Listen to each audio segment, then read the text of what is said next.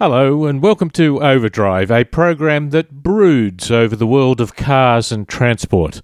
I'm David Brown, and in this program we look at news stories from around the world, including a Queensland court case that could trigger massive refunds. We hear about a few major car launches this week. We road test in detail the just announced Mitsubishi Outlander. And in our panel discussion with Brian Smith and Errol Smith, we take a light-hearted look at stories including a dress made from 192 public transport fare tickets. Have a question or a comment? Send it to overdrive@drivenmedia.com.au. Now, let's get the program going. First, the news.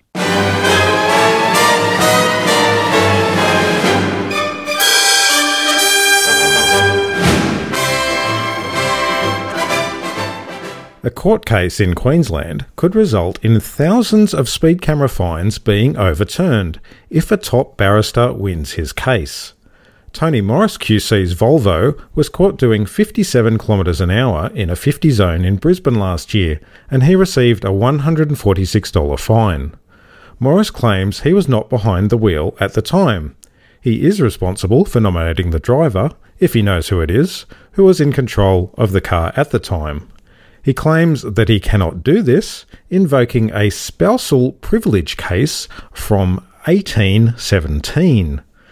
The spousal privilege principle, established in England 200 years ago, means a husband can't be compelled to provide information that incriminates his wife, he says. Mr. Morris says the case is not about money or dodging legal responsibilities, but simply a test case to see if the legislation is valid. A significant number of people using autonomous cars in the future will suffer from car sickness, according to research carried out by the University of Michigan Transportation Research Institute. The results indicate that 6 to 10% of American adults riding in fully self-driving vehicles would be expected to often, usually or always, experience some level of motion sickness. China riders would have the same results, while Indian riders would suffer more at 8 to 14%. Australian, UK and Japanese riders would suffer less. The reason that the results are not higher, and the differences between countries, is related to the number of people who will still concentrate on the road, even in an autonomous vehicle. 30 to 44% of people will watch the road even if they are not driving. California's South Coast Air Quality Management District has begun construction of the first 2-mile-long stretch of its e-highway system. The system works by fitting out trucks with pantographs, retractable overhead rigs that connect the vehicle with overhead power lines. For that section of the highway, the trucks can run like an electric train, getting their power for an electric motor from the overhead wires. The system aims to help reduce the smog problem in Los Angeles, and they are looking at other locations in their area to extend the system. They see that it could have application across the nation, not on every road, but certainly wherever there is a high volume of truck traffic, such as around ports, freight depots, and rail yards.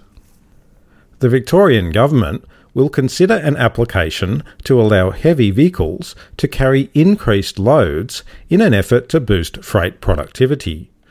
Container Transport Alliance Australia wants to increase the limit to 85.5 tonnes, which would allow transportation of 2 fully loaded shipping containers. Under the current rules, 2 large containers have to be transported by 2 trucks. Recent experience in the UK suggests that larger trucks do not have as bad a crash record as smaller vehicles, and that larger loads mean less trucks on the road. This is not an easy decision though, as the strength of bridges and the damage to the road surface are factors in increased loads. Making car engine parts out of plastic may be a way to further lighten modern vehicles, according to a German research group. Fraunhofer claimed to have found a way to use plastic parts in some sections of the engine. The pistons would still be of metal, but the casing might be of plastic. Fraunhofer developed a way to create an injection-moulded plastic engine housing that can withstand high temperatures, pressure and vibrations without losing strength. Their plastic casing weighs 20% less than a similar one made from aluminium. They still use metal in high-stress areas, so one of their problems they had to address was how to make the plastic expand and contract at the same rate as the surrounding metal. Robert De Niro has been cast in the lead role of a new movie about Enzo Ferrari. The movie, aptly called Ferrari, will be based on Enzo's autobiography, Ferrari 80, and is rumoured to be directed by Clint Eastwood. The movie is said to cover from the mid-1940s to his death in the 80s. Apparently the movie is to be a big Hollywood production with a multitude of other well-known actors playing significant roles. This movie, for the car enthusiast, comes after the success of Ron Howard's Rush, which portrayed the fight for the 1976 F1 World Championship between Niki Lauda and James Hunt, while Winning, based on the racing career of Paul Newman, and Snake and Mongoose, about drag racing, should be released soon. Tom Cruise is also rumoured to be playing the role of Carroll Shelby in the future. And that has been the news.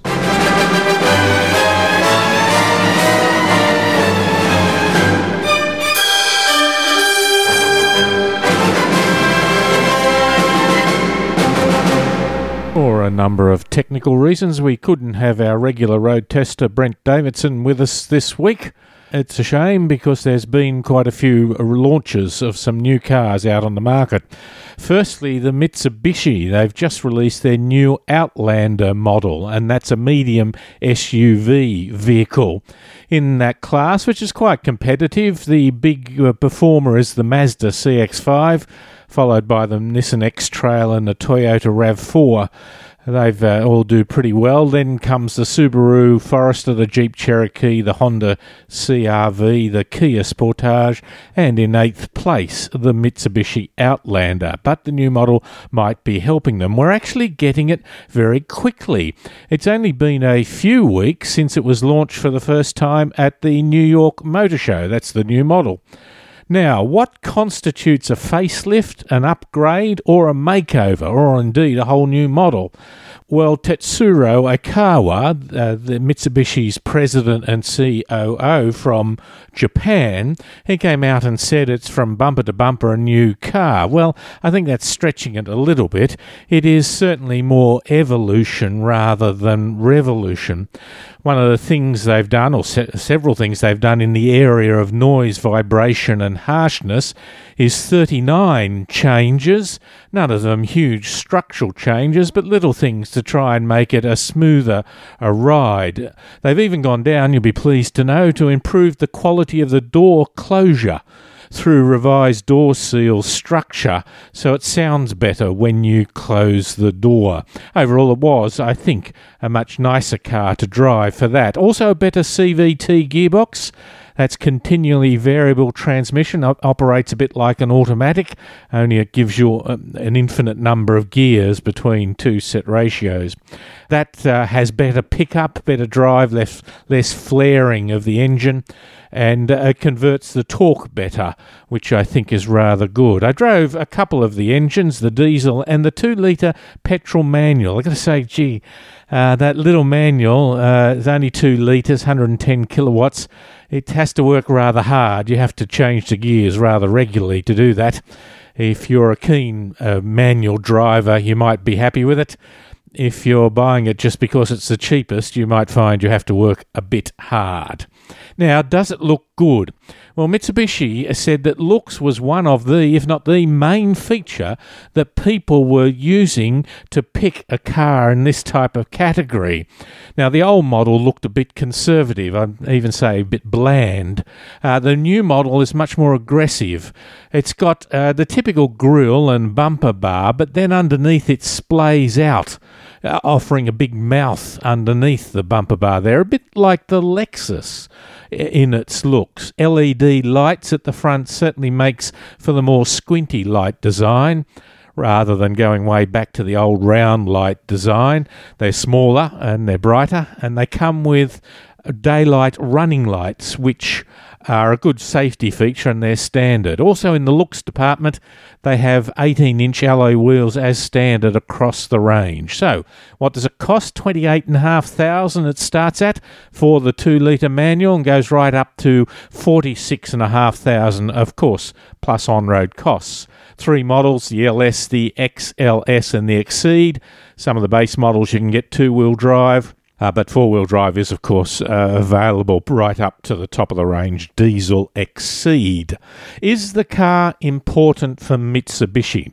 Well, Mitsubishi has been through some lean times, and their models are getting quite old, especially things like, in Australia, the Triton Ute. It's their best-selling model, but they have been selling it on a run-out. We'll get a new one of those in a couple of weeks' time as well. So they need to be seen to be developing new models. And so the Outlander gives them a chance to do that. One of the executives said it seemed like a long time coming, and it has been that for new models from Mitsubishi. And in fact, their president did say now that they have achieved some stability, they're being able to pump money into the development of new models, and so it should be good. So the Mitsubishi Outlander, medium-size SUV, better quality, an evolution that makes it nicer to drive and better to drive and looks a lot better.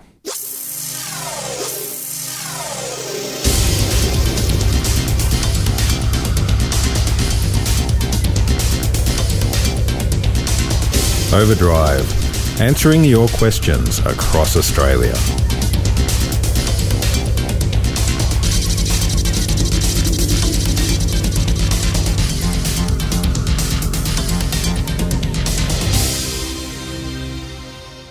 And a couple of other cars on the market. Citroën has upgraded their sporty car, the DS models, particularly the DS3, both as a hatchback and as a soft-top convertible cabriolet.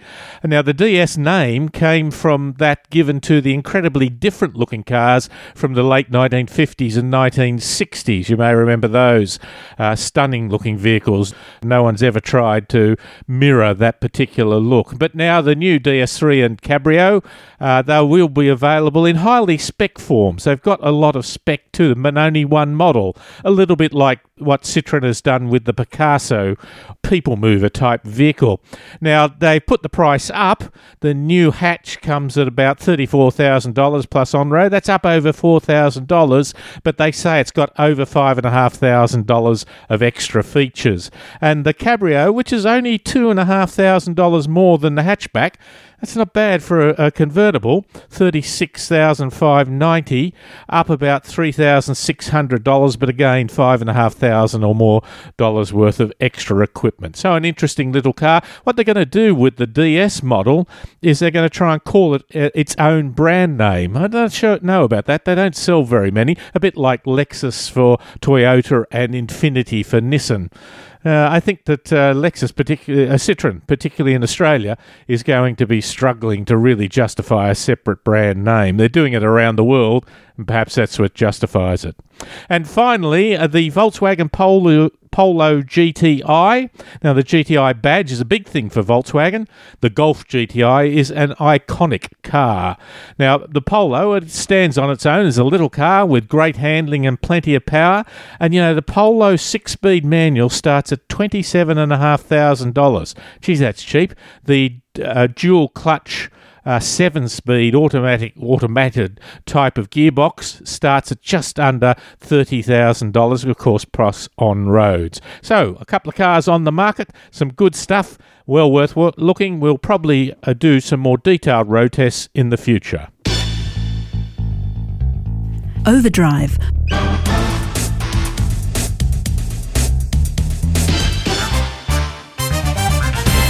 For more information and past programs, go to drivenmedia.com.au.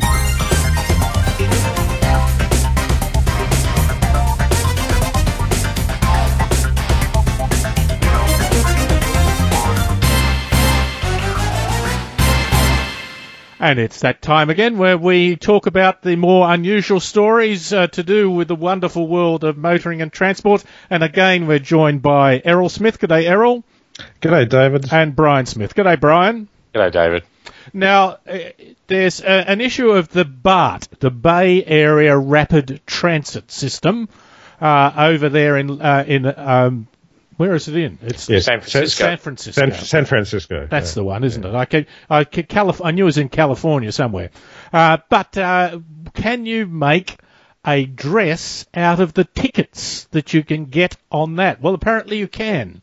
A lady has done that, and they've managed to make this glorious mid-thigh length cocktail dress made out of tickets. Now, it took 3 years to do it, but I think most of that was collecting the tickets themselves. So, gentlemen, art from public transport paraphernalia, do you think it's a future direction there? I'm a bit worried about when she's wearing this, if it rains. Yeah, I had the same thought, actually, Errol. Because we'll point out these tickets are made out of cardboard or paper, and they're sewn together, but they're not cloth, that's for sure. So, yes, you're wearing a little cardboard dress. I guess you'd have to be mindful of the weather. Keep away from smokers too. Yeah, but I tell you what, if you're ever travelling on the BART, you wouldn't need to worry about losing your ticket. Or if you can I see your ticket, ma'am? Oh, no, wait. Yes, well, the other thing is, do you have to take the dress off to put it through the machine? That's right. Feed it through one line at a time. One at a time, yeah. If you put your ticket in, would that like gradually sort of unstring it? Probably. That's right. Just keep flicking through. like the thread that takes the dress apart, you know. Now, if we did one with Metro cards, you could almost be like armour. Oh, well, you know what that would be like. The 1995 American Express card dress at the Oscars. Yes, very Lizzie very right. Gardner, an Australian, and she actually won the Oscar for Best Costume Design, but has also won the award for the worst Oscar dress of all time. For that dress. Of course, the problem with the Opal card dress would be that if you got on, you've got to swipe when you get on and when you get off. So if you forgot which one you used when you get on, then you're stuffed. No, you just stroll through and like 100 people can follow you free of charge. I was thinking the same thing. I was thinking you just need to follow whoever's got one of these things around, and you just have free travel. Now, of course, this is only possible now because of high tech. And the old days when you would have spent 10 or 20 cents or a halfpenny for a bus ticket, you really it would have been a little more difficult to put together. Certainly, those flimsy bus tickets would not work for anything possibly other than underwear. Maybe you whip up a singlet out of them. Yes. You know, the other problem, too, is that the inspectors would have punched holes in them. And so indeed, see-through. Fishnet. Yes. Yeah, you would have had little boys looking very closely at the desk. I wonder if one of the tickets said no service available, exactly where would you put that on the dress? Concession area. Yes. all stops end here. Yes. That's very good. Well, gentlemen, Errol, you have a story for us. Yeah, well, this is about the internet, of all things. The internet's created a lot of job opportunities, but it's also seen some traditional jobs dwindle. And one that's perhaps not so obvious is the humble bike messenger. They were at their busiest in the 90s, delivering bank checks, letters, and documents across town. All things which, of course, are all done online. But the world's best bike couriers still have a way to show off their skills at the 2015 Cycle Messenger World Championships being held in Melbourne's Docklands. And it's not all show here. They'll actually deliver real parcels as part of the competition. Do you reckon this is a way to keep this kind of this tradition going? Look, it's like heritage listing. Isn't it? It's like heritage listing. This is a dying industry, and it's kind of like just staggering along with some, kind of like maybe medieval fairs where people do jousting. It's the same sort of thing. Nobody's using bike couriers anymore, really, are they? Remember they used to transport a lot of things urgently for documents, for signage. Now it's just not happening anymore. So they are a dying breed.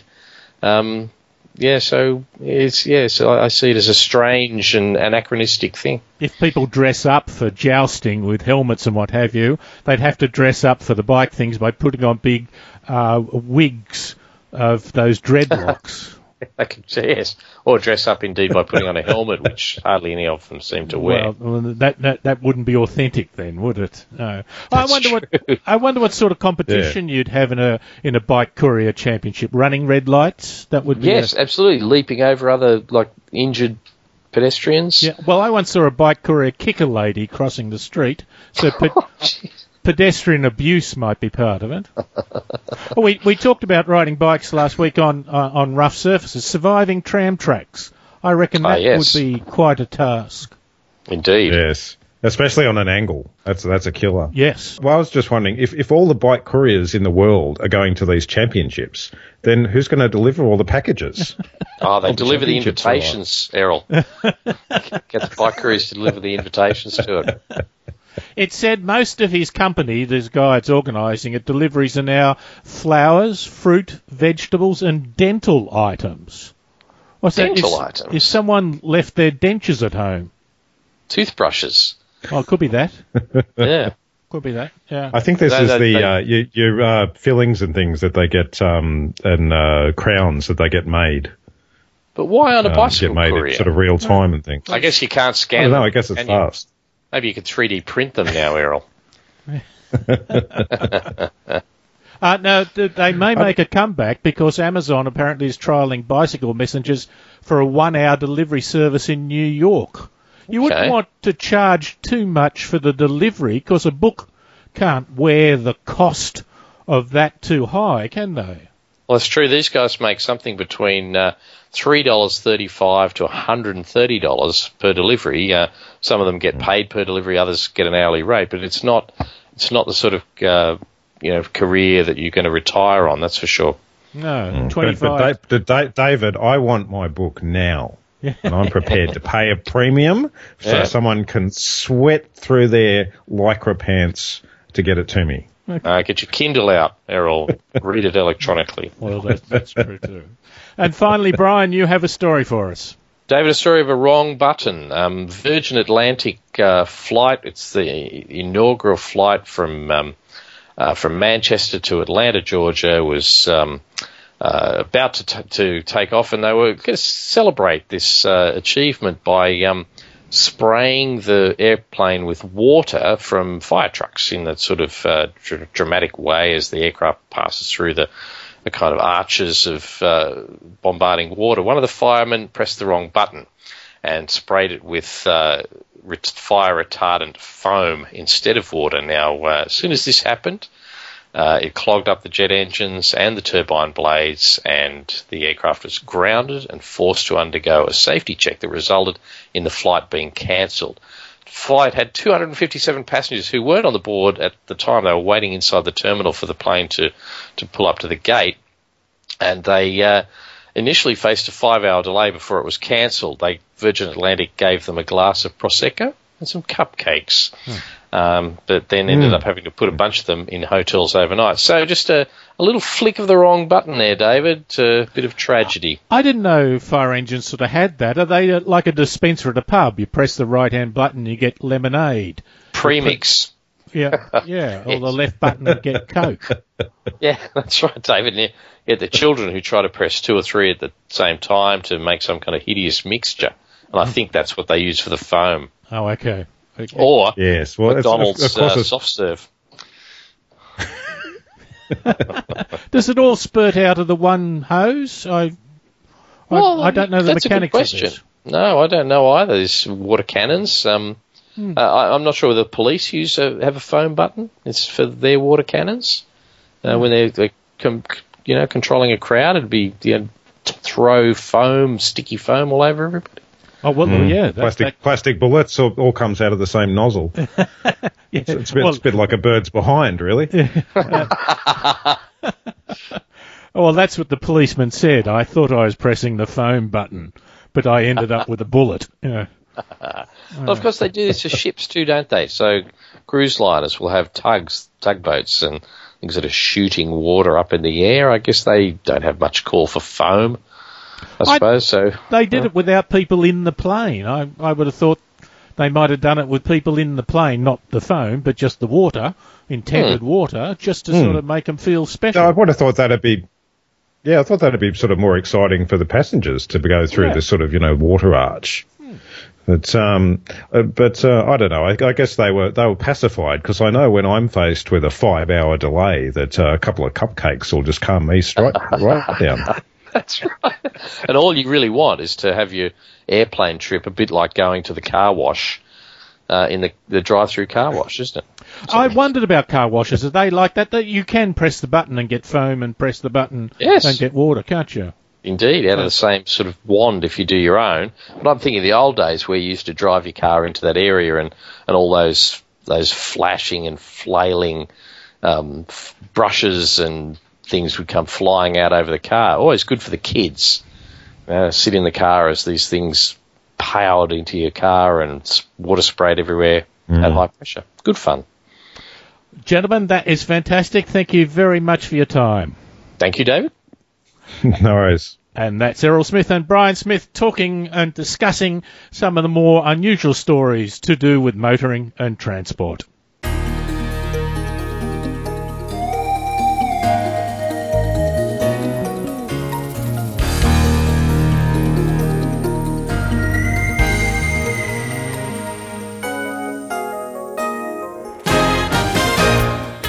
And this has been Overdrive. My thanks to Errol Smith, Brian Smith, Brent Davidson and Paul Just for their great help during the program.